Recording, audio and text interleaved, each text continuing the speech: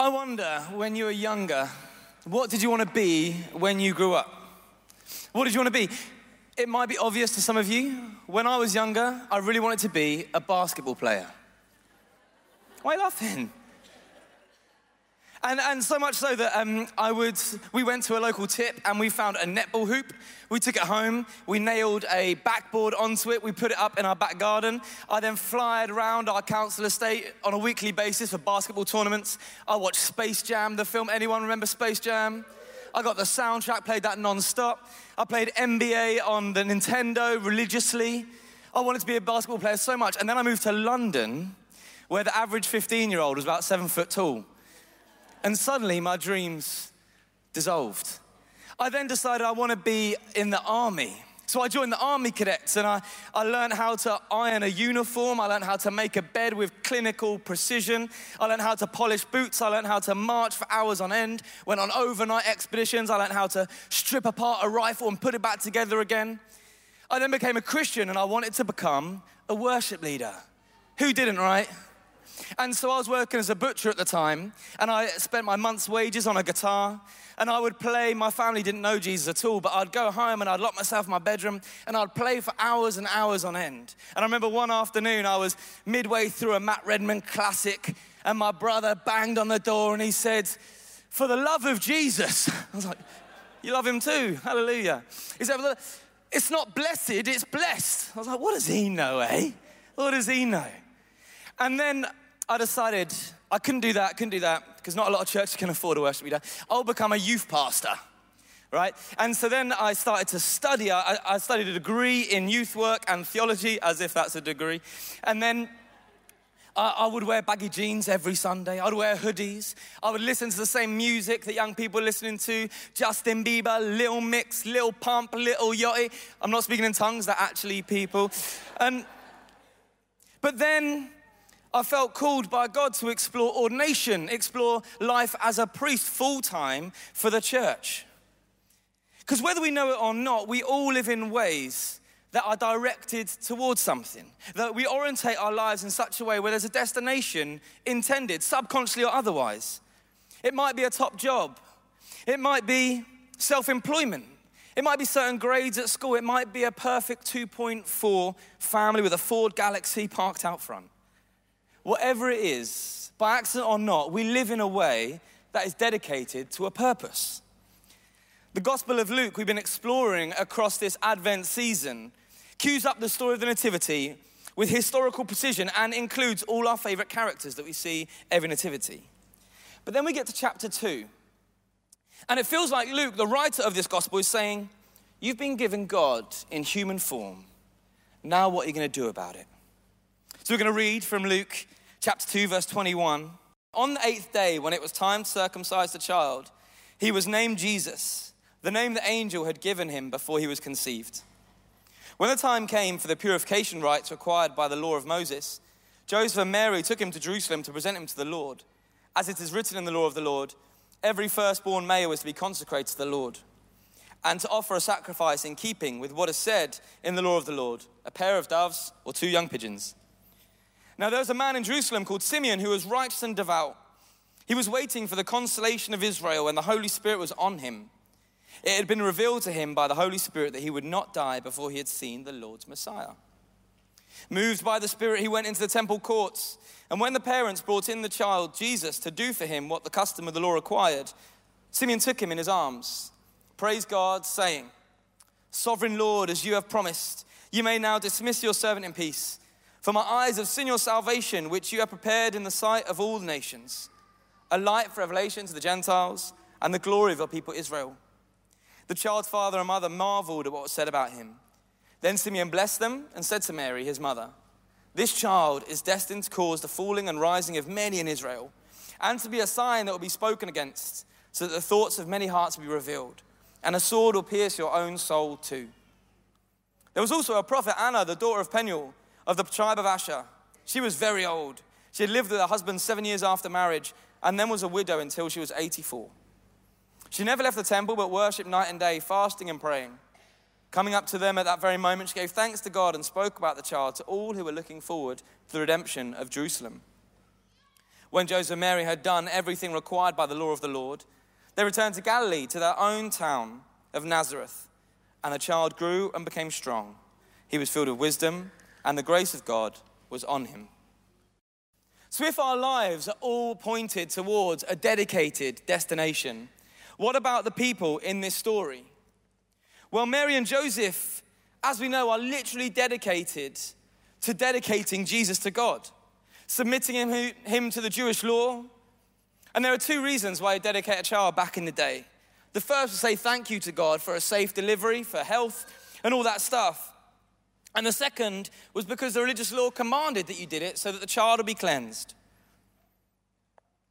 How we don't know whether it's fear of those angels that scared them a few nights ago, a few months back, or whether they might have possibly believed that this little bundle, this 8-day-old baby, 9 pounds, 8 ounce baby Jesus, this small little bundle may bring about the reconciliation between God and man. And so they were totally devoted to raising him with utmost integrity, fully in line with Jewish law and doing all they could. I don't know how they did it. I'm a father of daughters. I've got 2 daughters. How do they do it before YouTube? I don't know how I'd survive without those. Yeah, you can watch YouTube for 2 more minutes. You can. Or how would they have taken that beautiful family Instagram picture? Because I don't know, I can only get that by bribes, by threats. If you don't hold your sister and smile like you're enjoying yourself, you're gonna be grounded. And yet we don't know, we probably can guess they weren't perfect parents, but we know the product of their parenting. It's written in the gospel. Jesus grew in wisdom and God's grace was on him. If only they had written us a guide. But the thing is there's good news in just this little part of the story. The thing is Mary was a stay-at-home mum and Joseph was a carpenter. So we can know that you don't have to be a religious professional to be devoted to God. You don't have to down tools and suddenly say, I'm gonna become a vicar. I'm gonna down tools and become a worship. You don't need to be a full-time employed Christian to devote yourself to God. You can be a carpenter, a builder, a business person, a mum, a dad. What are you dedicated to? Simeon dedicated his life to the consolation of Israel, the Bible tells us. And the Bible says the Spirit was on him. Why? Well, later on we hear through the words of Jesus, blessed are those who mourn, blessed are those who are peacemakers. Simeon was so dedicated to the consolation of Israel, to pursuing peace in Israel, to pursuing restoration between Israel and God. He was so dedicated to pursuing God's call on his life that even the most mundane act, the Bible says that as he walked out into the temple courts, even that was a prompting of the Holy Spirit. Even just moving out of the temple into the courts was a holy act. There was this monk a few centuries ago called Brother Lawrence. And his job in the monastery was not the worship leading, it wasn't the preaching, it wasn't even the swinging of the incense or anything like that. His job was to do the dishes. And this was written about him. The most effective way Brother Lawrence had for communicating with God was to simply do his ordinary work. He did this obediently out of a pure love of God, purifying it as much as was humanly possible. He believed it was a serious mistake to think of our prayer time as being different from any other time. Our actions should unite us with God when we are involved in our daily activities, just as our prayers unite us with him in our quiet devotions. In Simeon's case, it was simply going to the temple courts became a divine act. And so what would it look like if we were so dedicated to God that a tube ride, that putting out the bins, playing with our kids, playing with our relatives' kids, giving a friend a lift home, doing the photocopying at work, could that become a divine act? And yet again, we see Simeon's words to Jesus' parents at the dedication, that Jesus isn't for the righteous, he isn't for the holy, isn't for the special crew, but he's for the Gentiles too. So if you've come this morning because you're still hanging around for more turkey leftovers, you are so welcome. You're exactly who Jesus came for. If you're feeling a bit uncomfortable today because you feel like you're not in the right place, you're exactly who Jesus came for. There's a table reserved for you. There's a space at the table reserved for you. And the final words this slightly eccentric, prayerful guy, Simeon, says to the parents are no words a parent wants to hear. And I would strongly recommend do not put them in a greetings card at a baby's dedication. But it says this child is destined to cause the falling and rising of many in Israel, to be a sign that will be spoken against, so that the thoughts of many hearts be revealed, and a sword will pierce your own soul too. What words for an 8-day-old baby. That this baby will split the room. This baby will not be liked. There'll be some people who will find this baby's very presence repulsive. There'll be some people that will not like your child. Imagine saying that at a dedication. And then the words that he says after, that there's going to be an event in your baby's life that will be so earth-shattering, so cosmos-altering, so paradigm-shifting, that it'll feel like a sword has been driven through your soul and will pierce it. It seems to me that through this brief instance of Simeon's life, we get a glimpse of what a truly dedicated life to God looks like. A reckless pursuit of peace and reconciliation, and a prophetic glimpse into God's future plans and purposes. Then stage left, we have another character, Anna, who's been praying and fasting night and day at the temple since she lost her husband. Another totally devoted to God despite her circumstance, despite her history, despite her past, despite her mourning and suffering, still devoted to God. And from a distance, she sees them far off and knows that this 8-day-old baby, that this child is the Messiah they've been waiting for. Early on, from day 8, Jesus is seen as the one who will purchase redemption for the enslaved people of Israel, the one who will set the captives free, the one who will bring about liberty in amongst a broken world. And then we end this short account with Mary and Joseph again, who are now dedicated to bringing up this boy in a backwater town of Nazareth so that he too can dedicate his life in growing wisdom and the grace of God. So I ask you again, what do you want to be when you grow up? When you're older, what do you want to be? In the 4th century, there was a North African bishop called St. Augustine. Saint wasn't his first name. It was later that he was given a saint. His first name's Augustine. And he said, our souls are restless until they find their place in God. More recently, a theologian from the States says, you are what you worship. And here we have 4 people in today's reading who are a very picture of dedication to God and his purposes in the life of Jesus Christ. But we don't simply dedicate our lives to God because we're fearful, because we're law-bound, or because it's the right thing to do. Firstly, God is dedicated to pursuing his people. We worship the God who is known not by fairy tales or myths, esoteric claims or philosophical attributes, but we worship the God who is known by his movement throughout history. The one who set the Israelites free from the hands of the Egyptians, who released them from the hands of the Babylonians, who led them out of exile and into the promised land, who sent his son, the same son that exchanged glory for a cross. The God that raised that same son into glory from the dead. The God who then sent his spirit onto all flesh so even Ethiopian eunuchs and those who persecute the church can be brought together to know freedom and life in all its fullness through Jesus Christ. We worship the God who rid the world of the oppressive Roman Empire by turning a cold heart over to him. We worship a God who introduced laws of grace and stability into a chaotic Western world.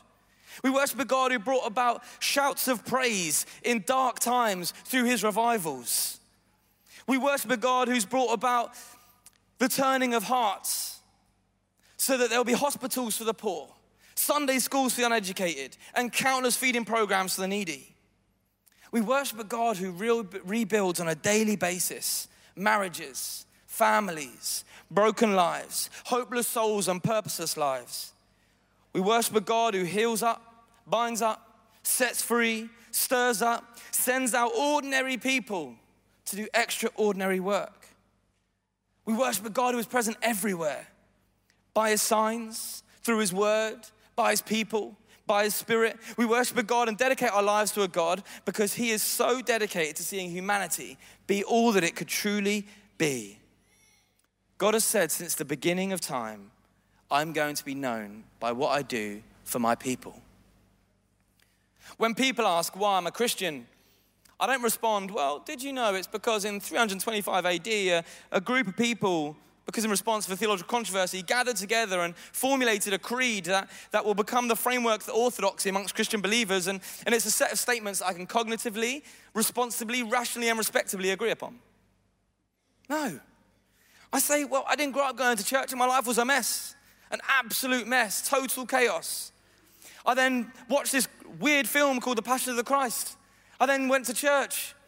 I then got surrounded by people who were loving and gracious, and they opened the Bible with me. And I then started to see a person of Jesus who would invite someone like me round his table. And then I became a Christian, and since then my life has changed ridiculous amounts.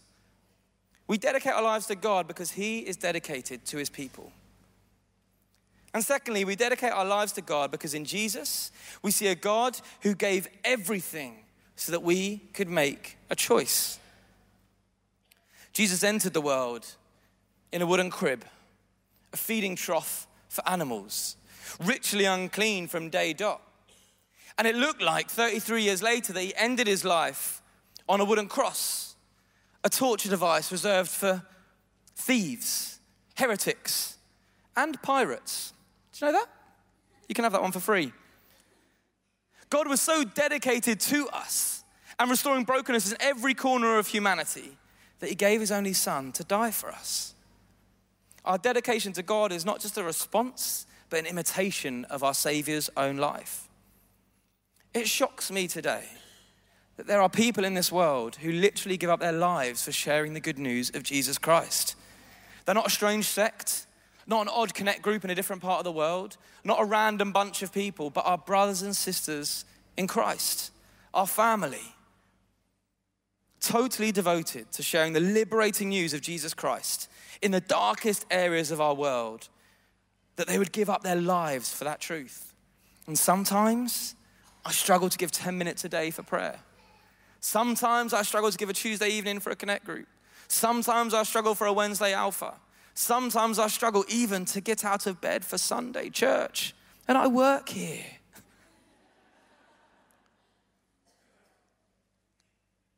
We dedicate our lives to God because in Jesus we see God giving everything so we can make a choice. And it's not always easy.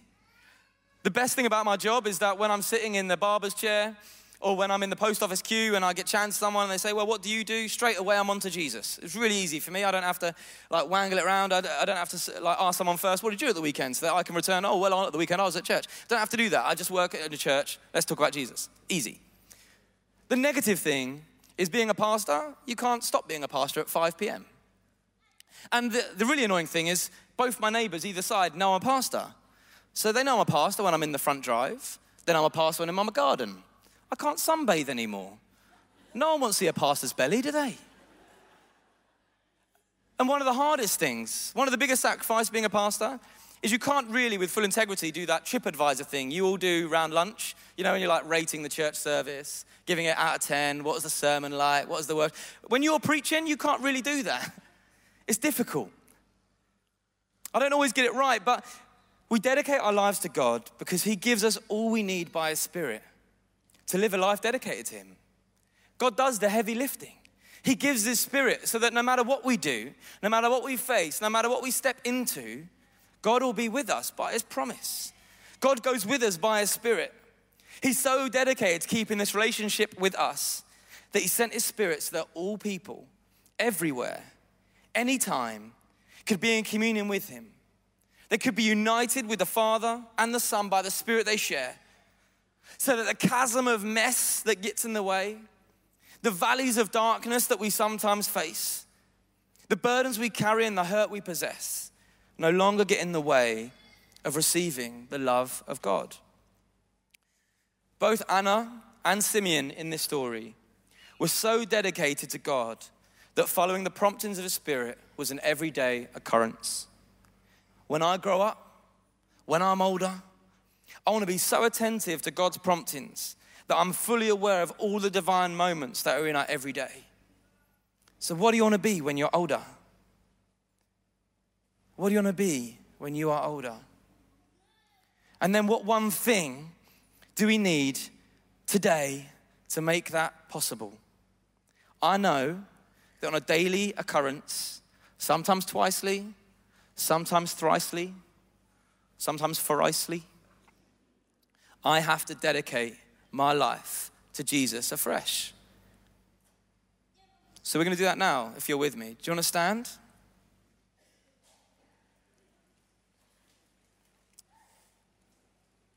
And why don't we just close our eyes?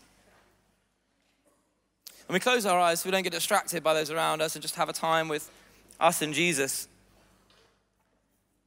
And right now, if you want to draw a line in the sand and say, you know what?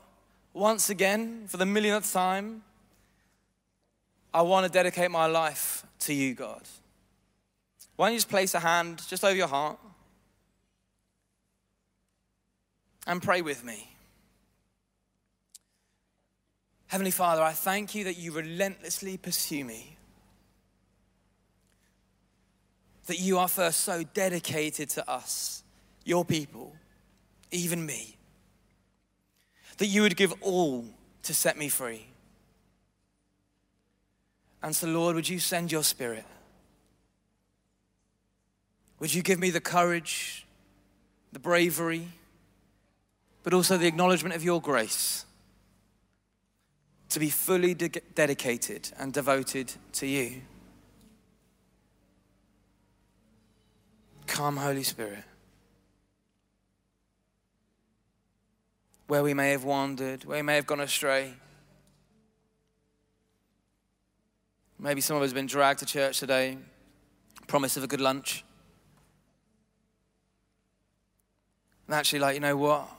I've been scrambling around, trying to find a purpose. God, into your hands, I give you my life. Take it all. And Lord, we do that perfectly acknowledging that we are broken, that we're going to mess up. But we believe and trust in your goodness, that you'll never forsake us, that you'll never leave us, that you'll be with us by your Spirit till the very end of the age.